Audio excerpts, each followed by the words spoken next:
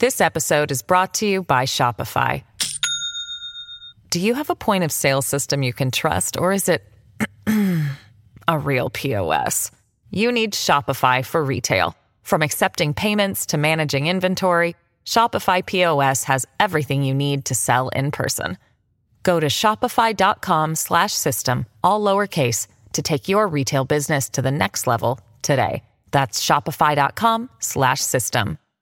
Hello, everybody. This is Marshall Poe. I'm the editor of the New Books Network. NBN listeners like to read books and buy them. So we thought we'd tell you that right now, our friends at Princeton University Press are having a remarkable site-wide sale. You can get 50% off books, including ebooks and audiobooks, with the code 50, F-I-F-T-Y, at checkout until May 31. You can save some real money on Princeton University Press books. I encourage you to go there and check it out. Welcome to the New Books Network. Hello, everyone, and welcome back to the New Books in Law, a podcast channel on the New Books Network. I'm Sam Newton, an assistant professor of law at the University of Idaho and host of the channel. Today, we'll be talking to David Sklansky, the Stanley Morrison professor of law at Stanford Law School, about his new book, A Pattern of Violence. David Sklansky, welcome to the show. Thanks for having me. David, I wonder if you could begin the interview by telling us a bit about yourself. Sure. I was a federal prosecutor for 7 years in Los Angeles, and then I became a law professor, starting off at UCLA. Then I taught for a while at Berkeley. Now I'm at Stanford, where I teach criminal law, criminal procedure, and evidence, and I'm one of the faculty co-directors of the Stanford Center for Criminal Justice. Thank you. You mentioned the George Floyd killing in this book, and the verdict was just read today. This podcast obviously isn't coming out necessarily today, but I'm wondering if you would comment on the case, especially as it relates to your book. Well, I don't think that the verdict is very surprising. The prosecutors put on a strong case, and the conduct here was pretty appalling and horrendous. I think the bigger question is what this case means for the future of police reform. And that I think is harder to say.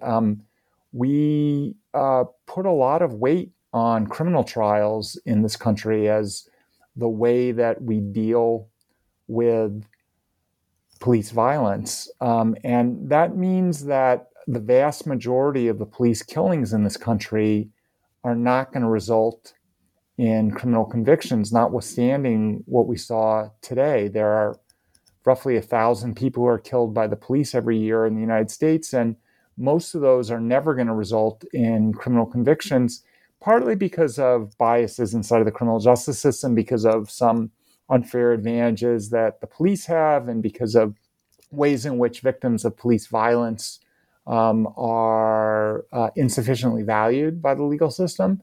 But the truth is that even if we fixed all of those biases, most police killings still wouldn't result in criminal convictions because most of them aren't crimes within the law's narrow definition of crime. It's criminal in a broader sense, though, that 1,000 people are killed by the police every year in the United States. And what we really don't have is an institutional apparatus for systematically addressing and treating as a national scandal and a national emergency the 1,000 people a year who get killed by the police, and figuring out what systems and institutions need to change to avoid that. Yeah, and I would say fundamentally this feels like a really strong argument of your book, that really thinking sensibly about criminal justice requires us to think sensibly about violence and how we're defining it or talking about it, right? Absolutely. It requires us to see that the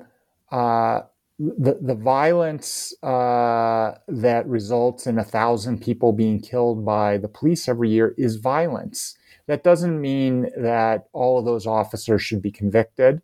Doesn't even mean that all of those officers should be fired or even disciplined.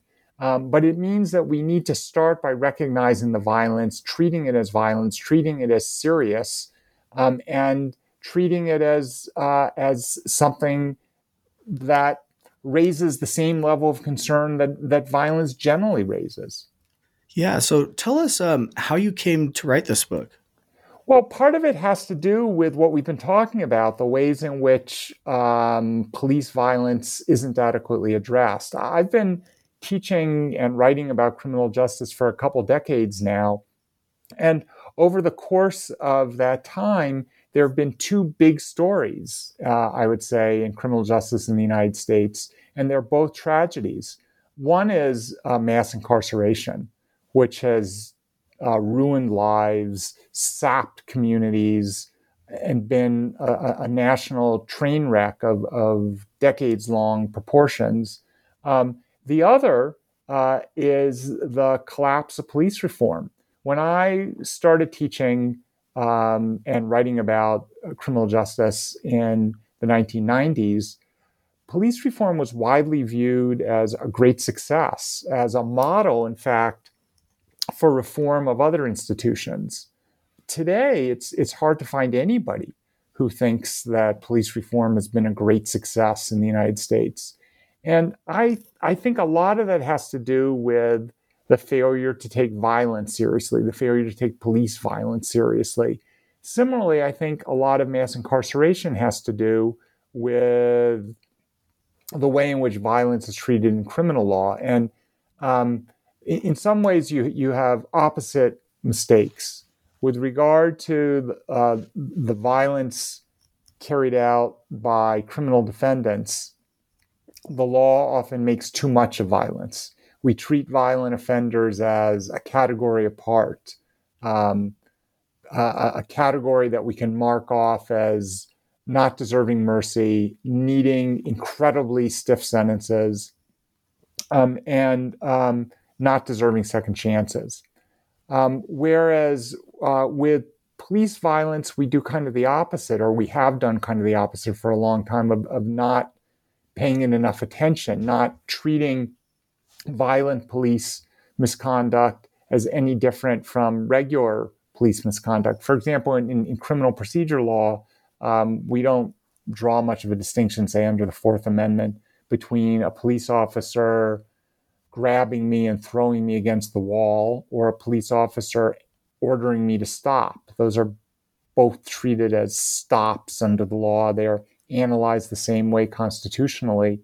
And in just the way that criminal procedure law tends not to make much of violence, I think the police reformers of the 1980s and 1990s downplayed the significance of police violence, allowed it to fly under the radar.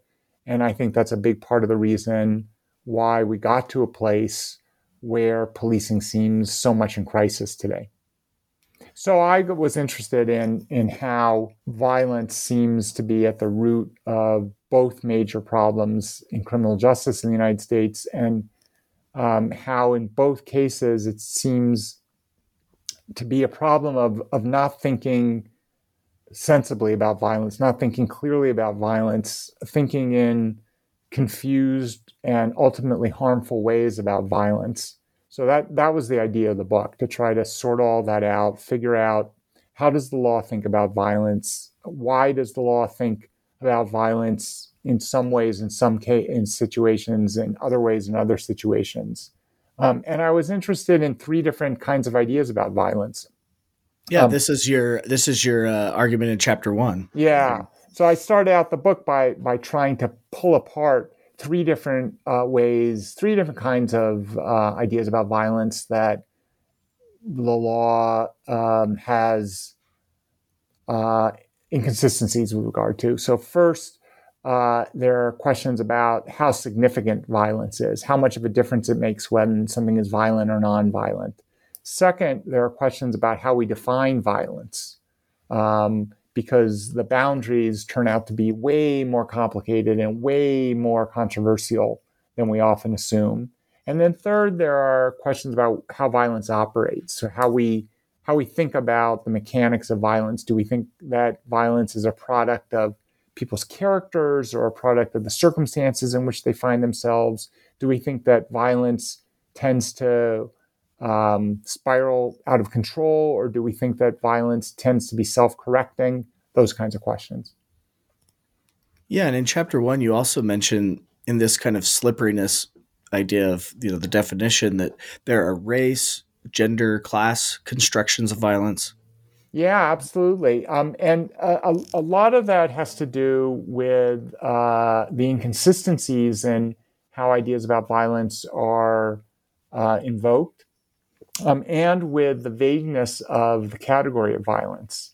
Because when we treat violence as a category apart, and when we treat violence as an easy way to divide up the world of offenders and distinguish between offenders who deserve mercy and understanding and offenders who just deserve judgment, we're relying on a category that we then have to define. And it's defined in ways that are vague and inconsistent.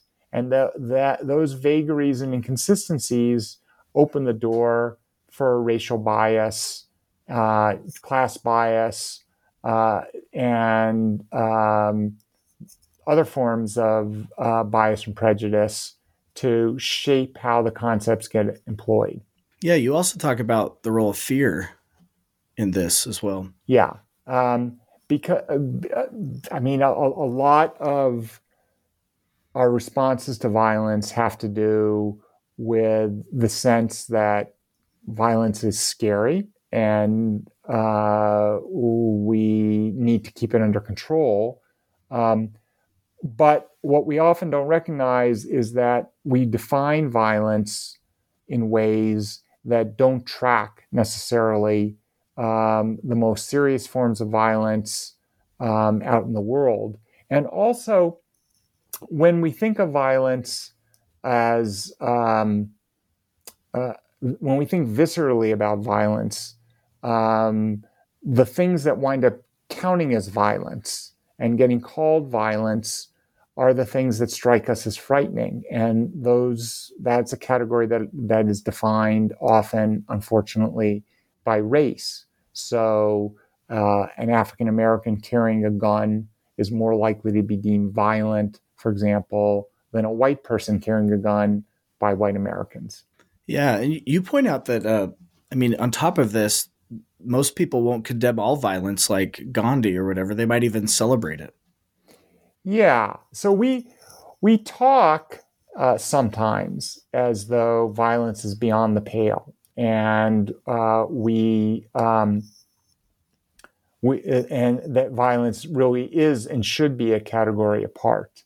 But almost nobody thinks that all violence is wrong, or if they do, they define violence so that the things that they approve aren't considered violence.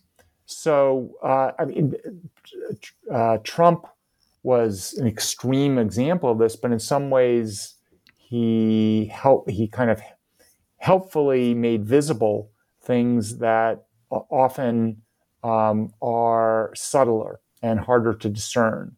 So, Trump, during his campaign and then when he was president, regularly talked about the violence of protesters on the left, the violence of anti-police protesters, the violence of Antifa. But when he was describing his own supporters, whatever they did, he would talk about their strength, their toughness. And that's a different way. Those are words for the same conduct, just by people that we approve of. Yeah. And this kind of relates to your argument a little bit in chapter 2, which is you talk about how the criminal law has this relatively new concept that violence is a part of a person's character, not necessarily situational. And how are we treating accused or convicted violent criminals differently than those who commit nonviolent crime? Yeah, so I was surprised when I started researching the way the criminal law treats violence, how new a number of our ideas about violence are in that area.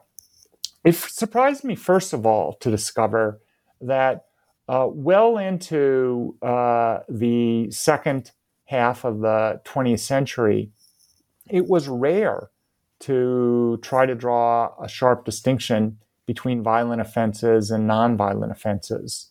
That really didn't start until the 1960s. Prior to then, it's not that people didn't think that murder and rape were particularly serious crimes, but they didn't think that you could distinguish really serious crimes from less serious crimes simply by asking whether they were violent or not. And starting in the 1960s, we began to talk that way.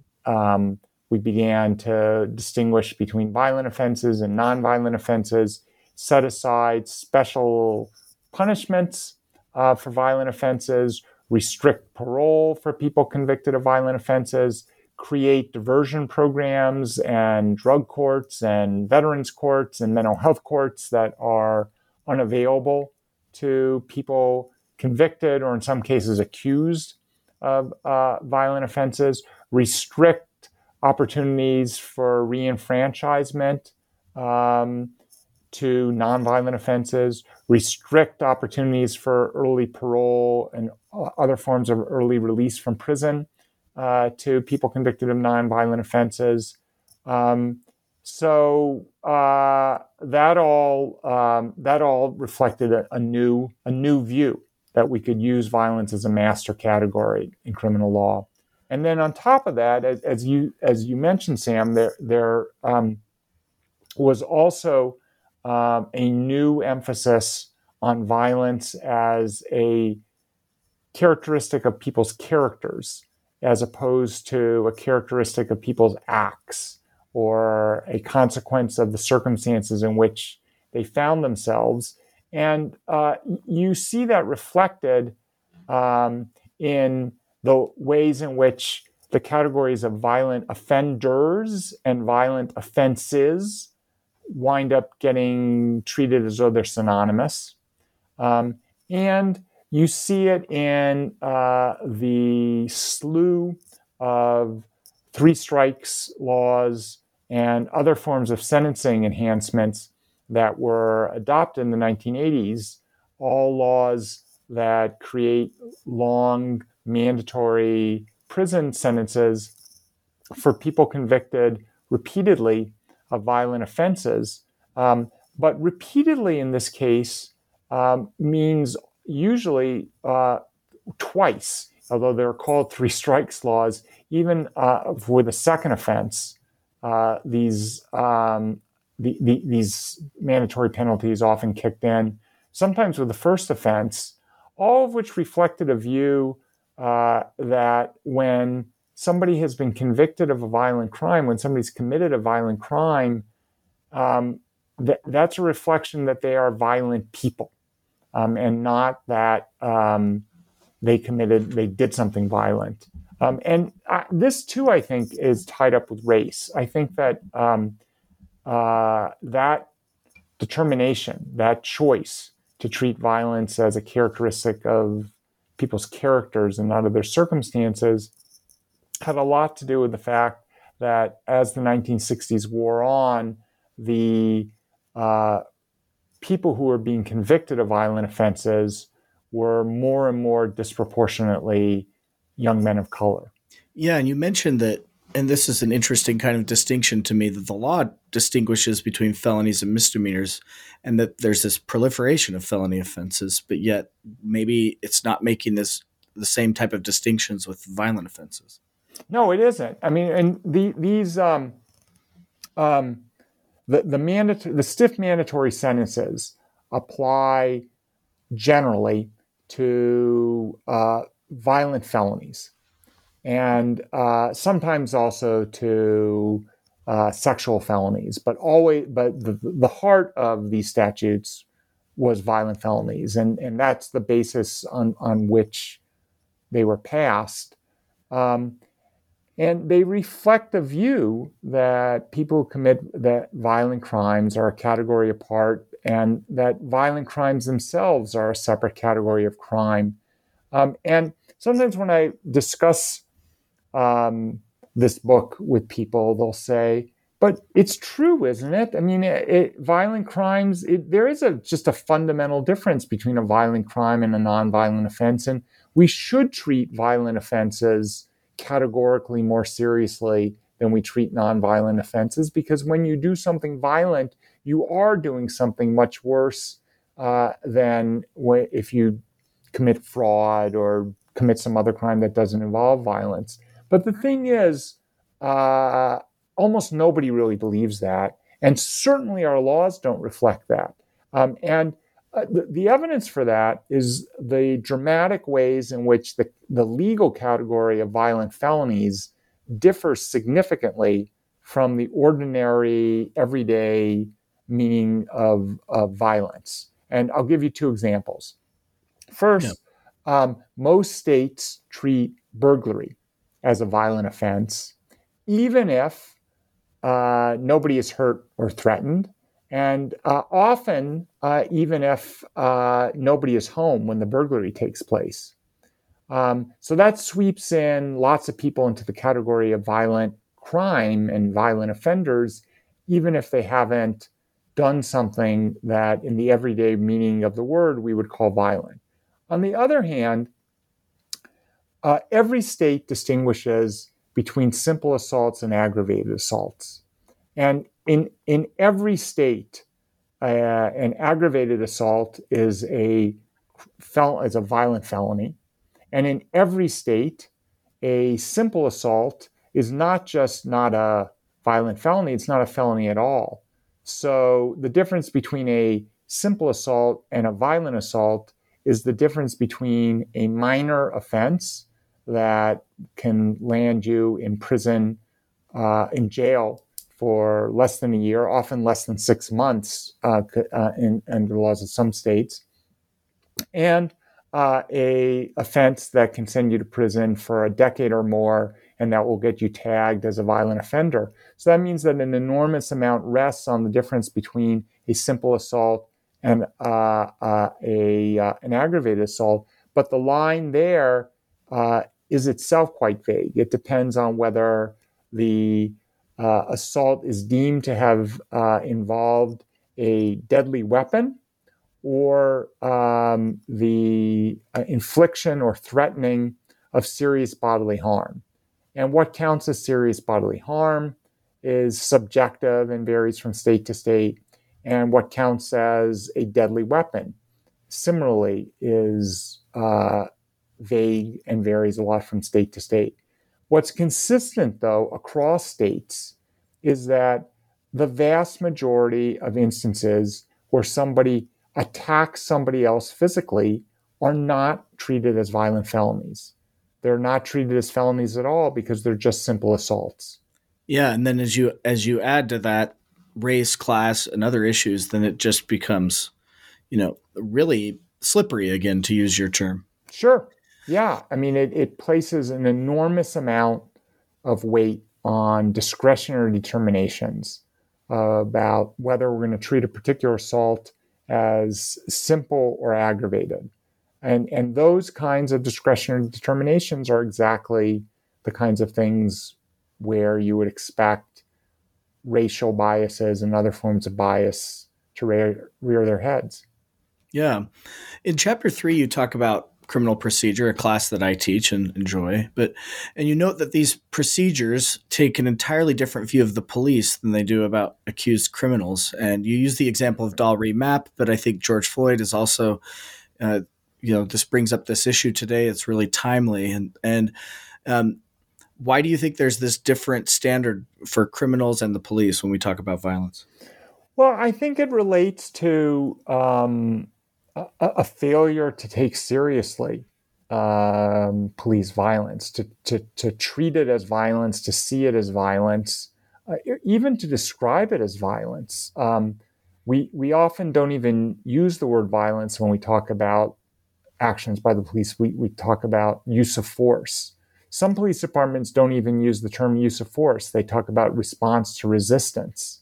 All of that reflects the view that we're uncomfortable treating what the police do as violent. Maybe because we think that calling it violent is necessarily to condemn it. And we think that the use of force, the response to resistance, the violence by police officers is a necessary part of their job. But saying that police officers sometimes need to use violence isn't the same thing as saying that their violence shouldn't be treated seriously or should be disregarded, which is often what we do. And it's why in Mapp versus Ohio, the Supreme Court of the United States doesn't talk at all about the violence of the invasion of Dalry Mapp's house and her arrest.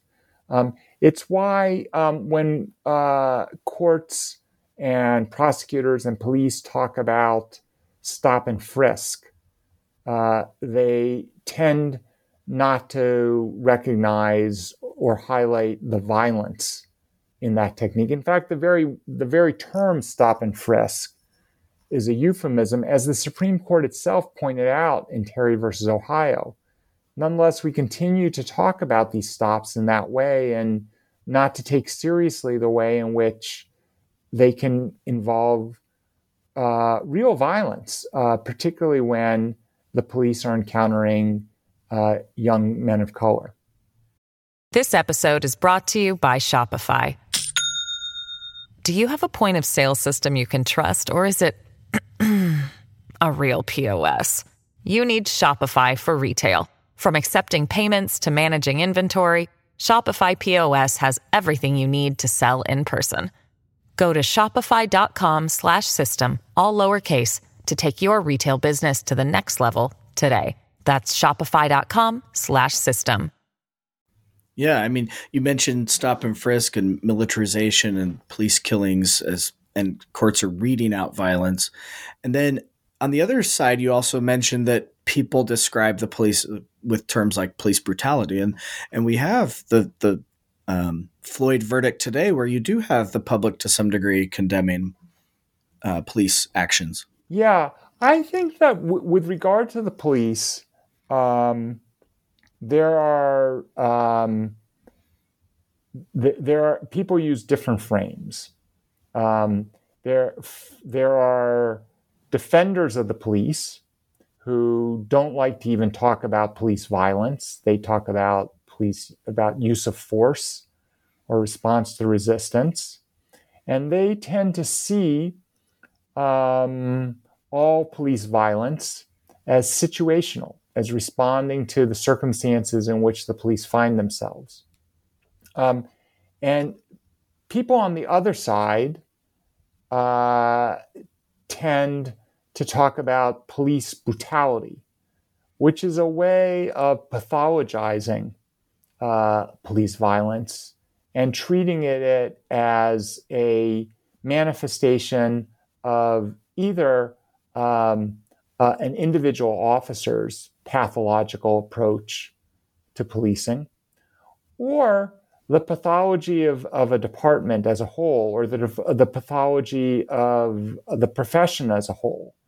So what gets left out of this debate, though, the debate between people who see police violence as situational and describe it as use of force, and the people who see it as an individual pathology, a departmental pathology, or an occupational pathology, and describe it as brutality, is the middle ground of seeing police violence as the outgrowth of systems and institutions operated by the police that wind up putting the police in situations where violence is a predictable response.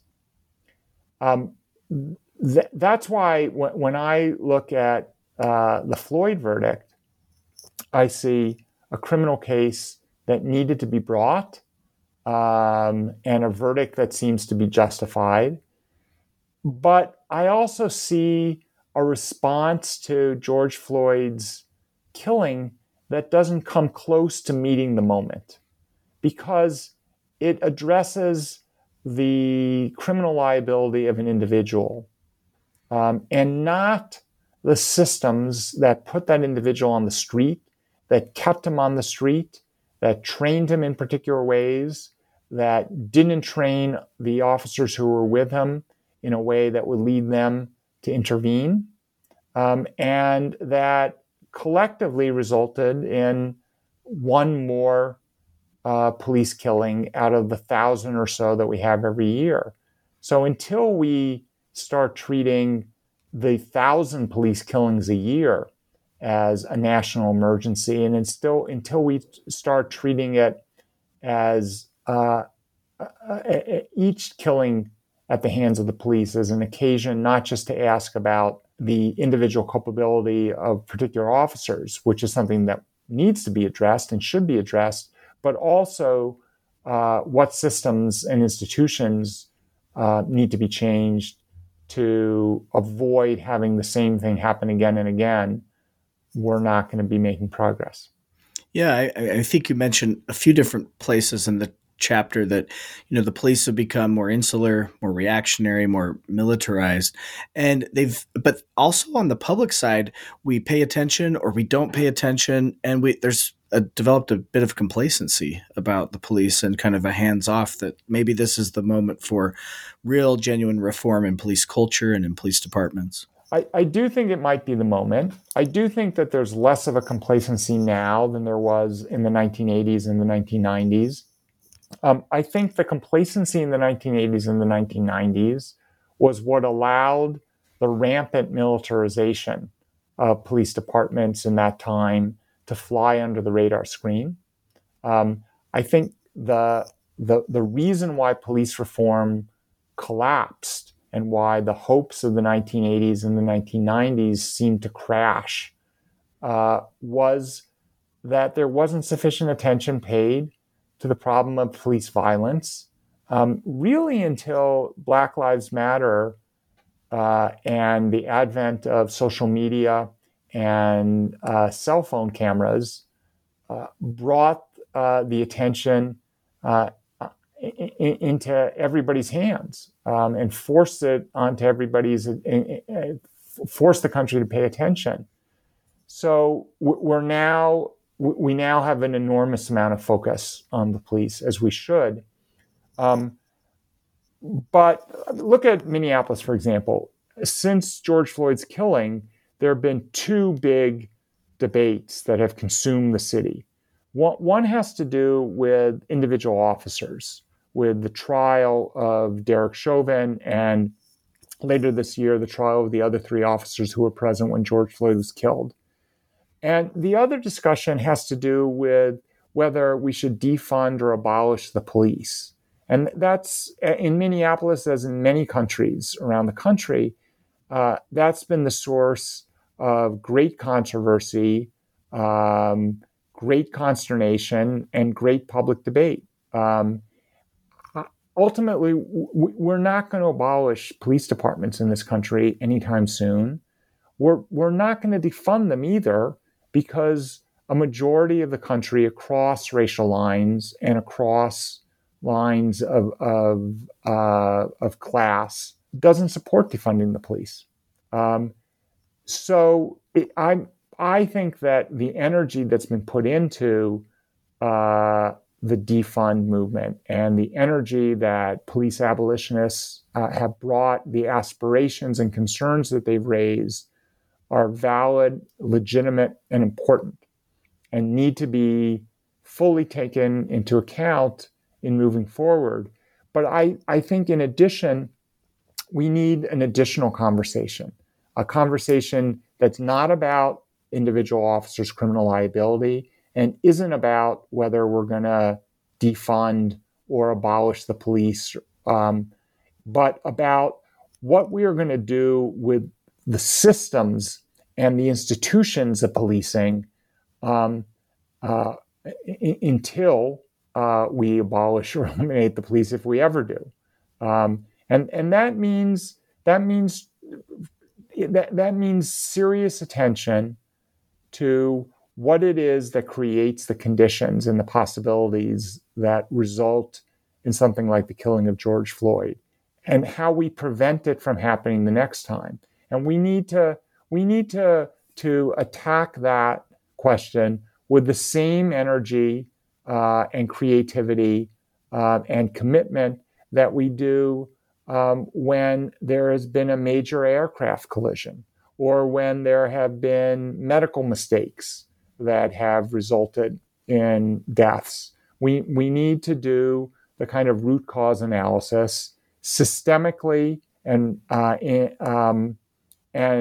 thoroughly to allow us to figure out the whole range of steps that need to be taken to make policing safer and less lethal. Yeah, and you could almost say this is a theme of your book, which is it's the more complicated. You've just taken the word violence and spread this out, and yet the conversation needs to be looking at the root causes of these other things as well. Absolutely, and the root causes are not always the same.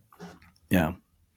So, I hate to just change the subject, but we do want to get through your book. So, chapter 4, you talk about the role, especially legal reform efforts on rape and sexual assault and domestic violence, that the role violence has played in those. What would you say about that? Well, I think that if criminal law is where we've made too much of violence, and criminal procedures where we've made too little of violence, when we're dealing with violence against intimate partners and sexual assault, both kinds of and both these are forms of offending that disproportionately victimize women, we've made both kinds of mistakes at various times. So, and the history of the anti-rape movement and the domestic violence movement follow similar paths because they need to confront both kinds of mistakes.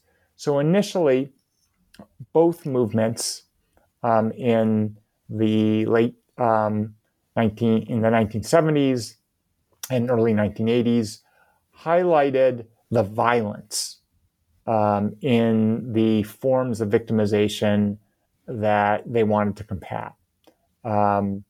Rape is violence was the slogan of a large part of the women's movement that was confronting the ongoing problem of rape. The very term domestic violence was picked and used to highlight the fact that this is violence, even though it's behind the doors of a family or a residence. And I think that in both cases, highlighting the violence was an important move because it highlighted the fact that just as we now do just as we've done with police, we ignored or downplayed serious violence, predominantly against women, when it took the form of sexual assault or when it took the form of intimate partner abuse. In both cases, though, the focus on violence proved to be somewhat limiting because it wound up suggesting that the focus should be just on situations in which there was physical assault or physical abuse, and wound up leaving unaddressed adjacent behaviors, and often behaviors that led to sexual assault or intimate partner violence. Feminists began to push for recognition of the forms of sexual harassment that did not necessarily involve physical abuse, and activists addressing intimate partner violence began to focus on the ways in which forms of abuse that aren't themselves violent can go hand in hand and serve as the prelude to violent episodes. So the people involved in combating domestic violence and people in the anti-rape movement having increasingly, I think, focused on control and domination as the root evils to address. And there may be lessons here for how we think about violence in other contexts. On the other hand, as I try to point out in the book, you don't want to lose sight of the ways in which true violence, physical violence, is distinct. And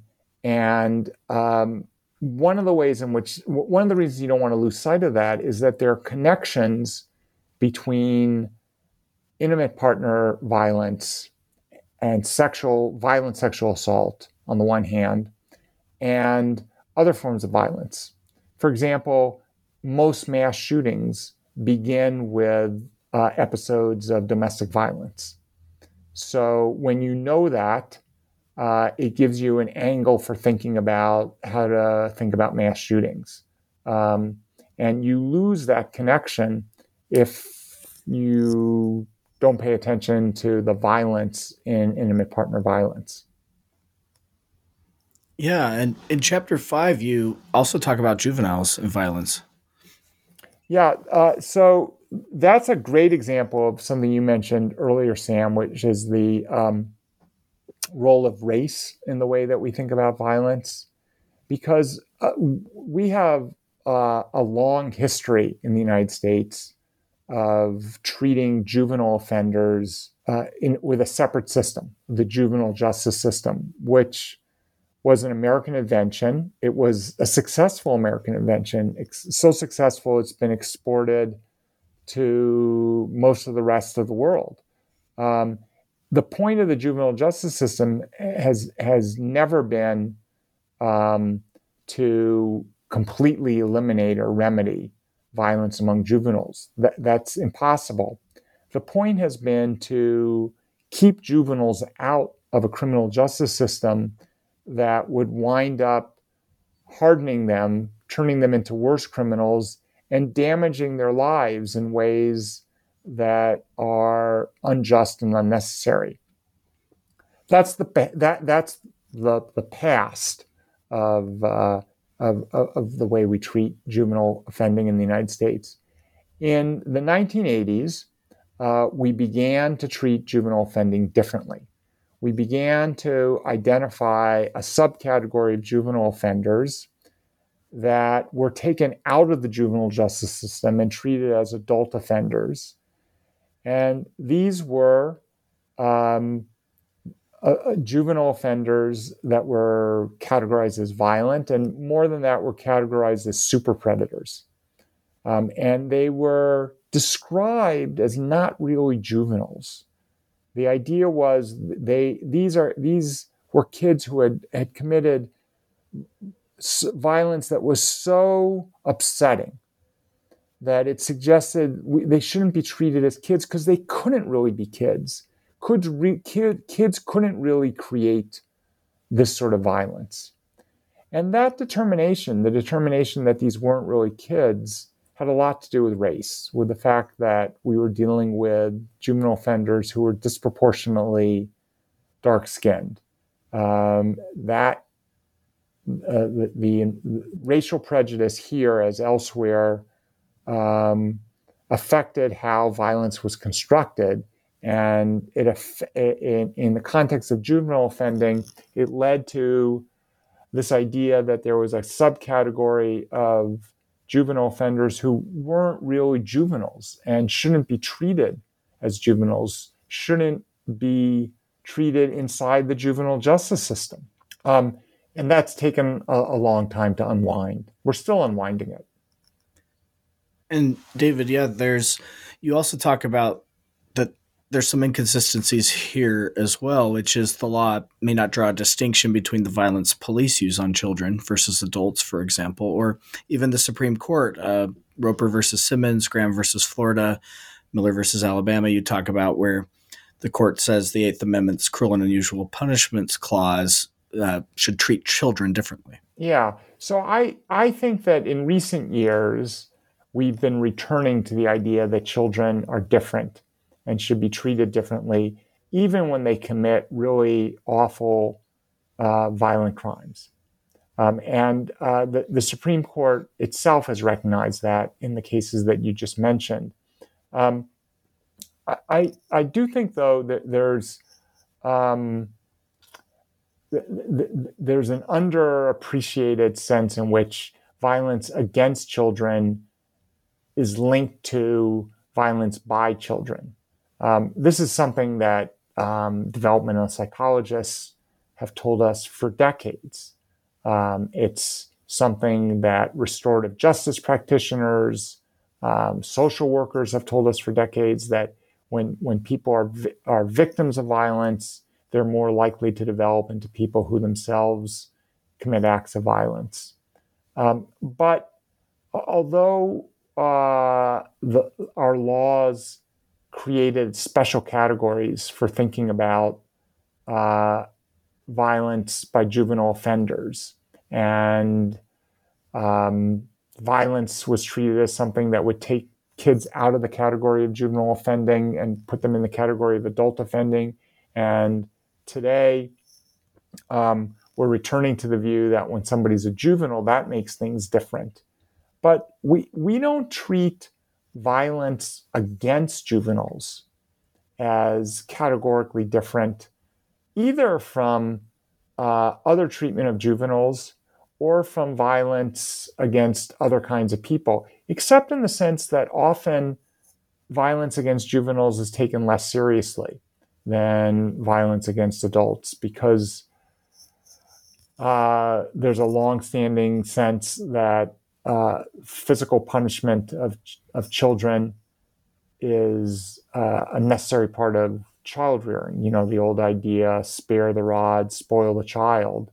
And that idea, I think, is part of why the Supreme Court has never declared corporal punishment in schools unconstitutional. Schools are the only remaining institution where public officials have license to use violence as a disciplinary measure. It's also part of why I think the violence of stop and frisk practiced against young people, particularly young people of color, isn't taken seriously as a kind of violence that we need to worry about, because we often treat being subjected to violence as a normal part of how children are reared. And you take this even further, really, in Chapter 6, which is where you argue jails and prisons are the starkest and deadliest example of zones of exception, where the normal rules about violence seem suspended. Yeah. And so unlike schools, prisons are not officially places where officials are allowed to use violence. Violence in prisons is officially a crime just as much as it is outside of prisons. It's true that we still have the death penalty, which is in some ways the ultimate form of violence. But even there, the penalty has evolved to downplay the physical violence of state killing, to sanitize it. So officially, violence in prisons is forbidden, just like it is outside of prisons.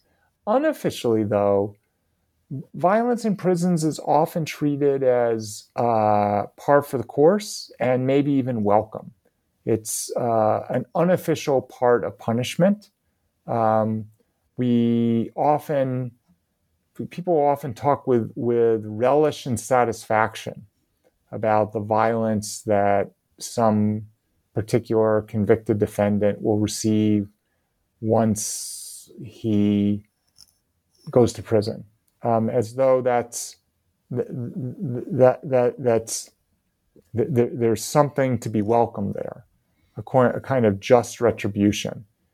That kind of talk is common about sexual assault in particular and prison rape in particular. So it's true that we often treat violence in prisons as something that isn't worth worrying about to the same extent that violence outside of prisons is worth worrying about, because the people in prison aren't quote unquote innocent. They've been convicted of crimes, because the violence of prisons is taken to be an acceptable and maybe even welcome part of what incarceration means, and because violence in prison is taken to be inevitable. So judges won't say, for example, out loud, we think it's just as well that prisons are violent places. But what they will say out loud is, there's almost only so much you can do. Prisons are inevitably violent because the prisoners who get sent there are violent. But in fact, the rates of prison violence vary enormously from state to state, from system to system, from institution to institution. And they varied enormously over time. So what the variation says loud and clear is, violence in prison is not inevitable. We can have safe prisons. We do have safe prisons in the places and at the times when government officials have decided that it's important for the prisons to be safe.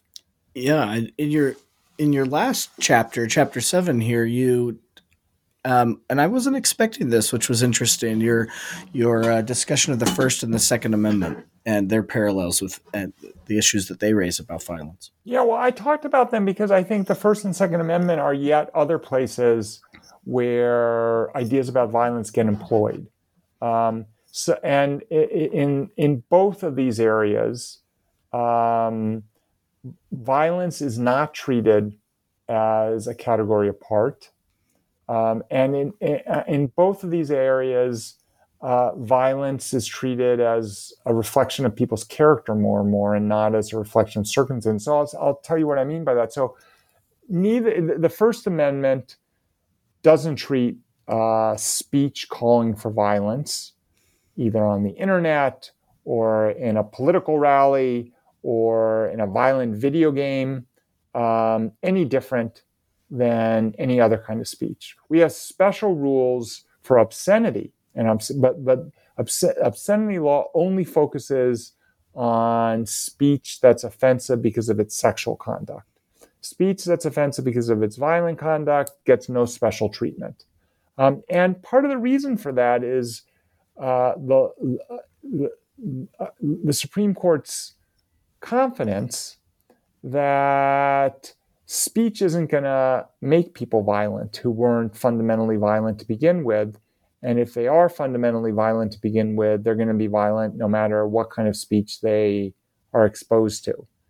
Similarly, a lot of Second Amendment law and a lot of the stand your ground laws that have proliferated around the country are based on the idea that the use of force and the use of threatened force in particular, and even more particularly, the use of threatened lethal force from the barrel of a gun isn't necessarily bad. It depends on who has the gun. And if it's not a fundamentally bad person, then we don't even talk about carrying a gun or wielding a gun in a way that seems threatening as violence. We talk about it as self-defense. So I think that those attitudes towards violence deserve to be interrogated and compared to the very different assumptions about violence that we often make in criminal law. And we're going to need to do that, by the way, as the Supreme Court continues to expand the Second Amendment. Because a lot of criminal procedure law is based on the idea that the police should be stopping people, frisking them when they think that they may be armed, and removing their weapons. But none of that makes sense if people have a legal right to be carrying weapons, and the police can't assume that when somebody has a weapon, or even a concealed weapon, that it's necessarily illegal. Yeah, I think the term you use is those two rights are on a collision course. Yep. And the court will have to obviously resolve that. So the challenge, I think, is really I found this book fascinating. It made me not look so simplistically at violence. And as you say, we need to learn how to define it sensibly, to understand its significance and how it functions. So, David, we've taken up a lot of your time. What is your next project?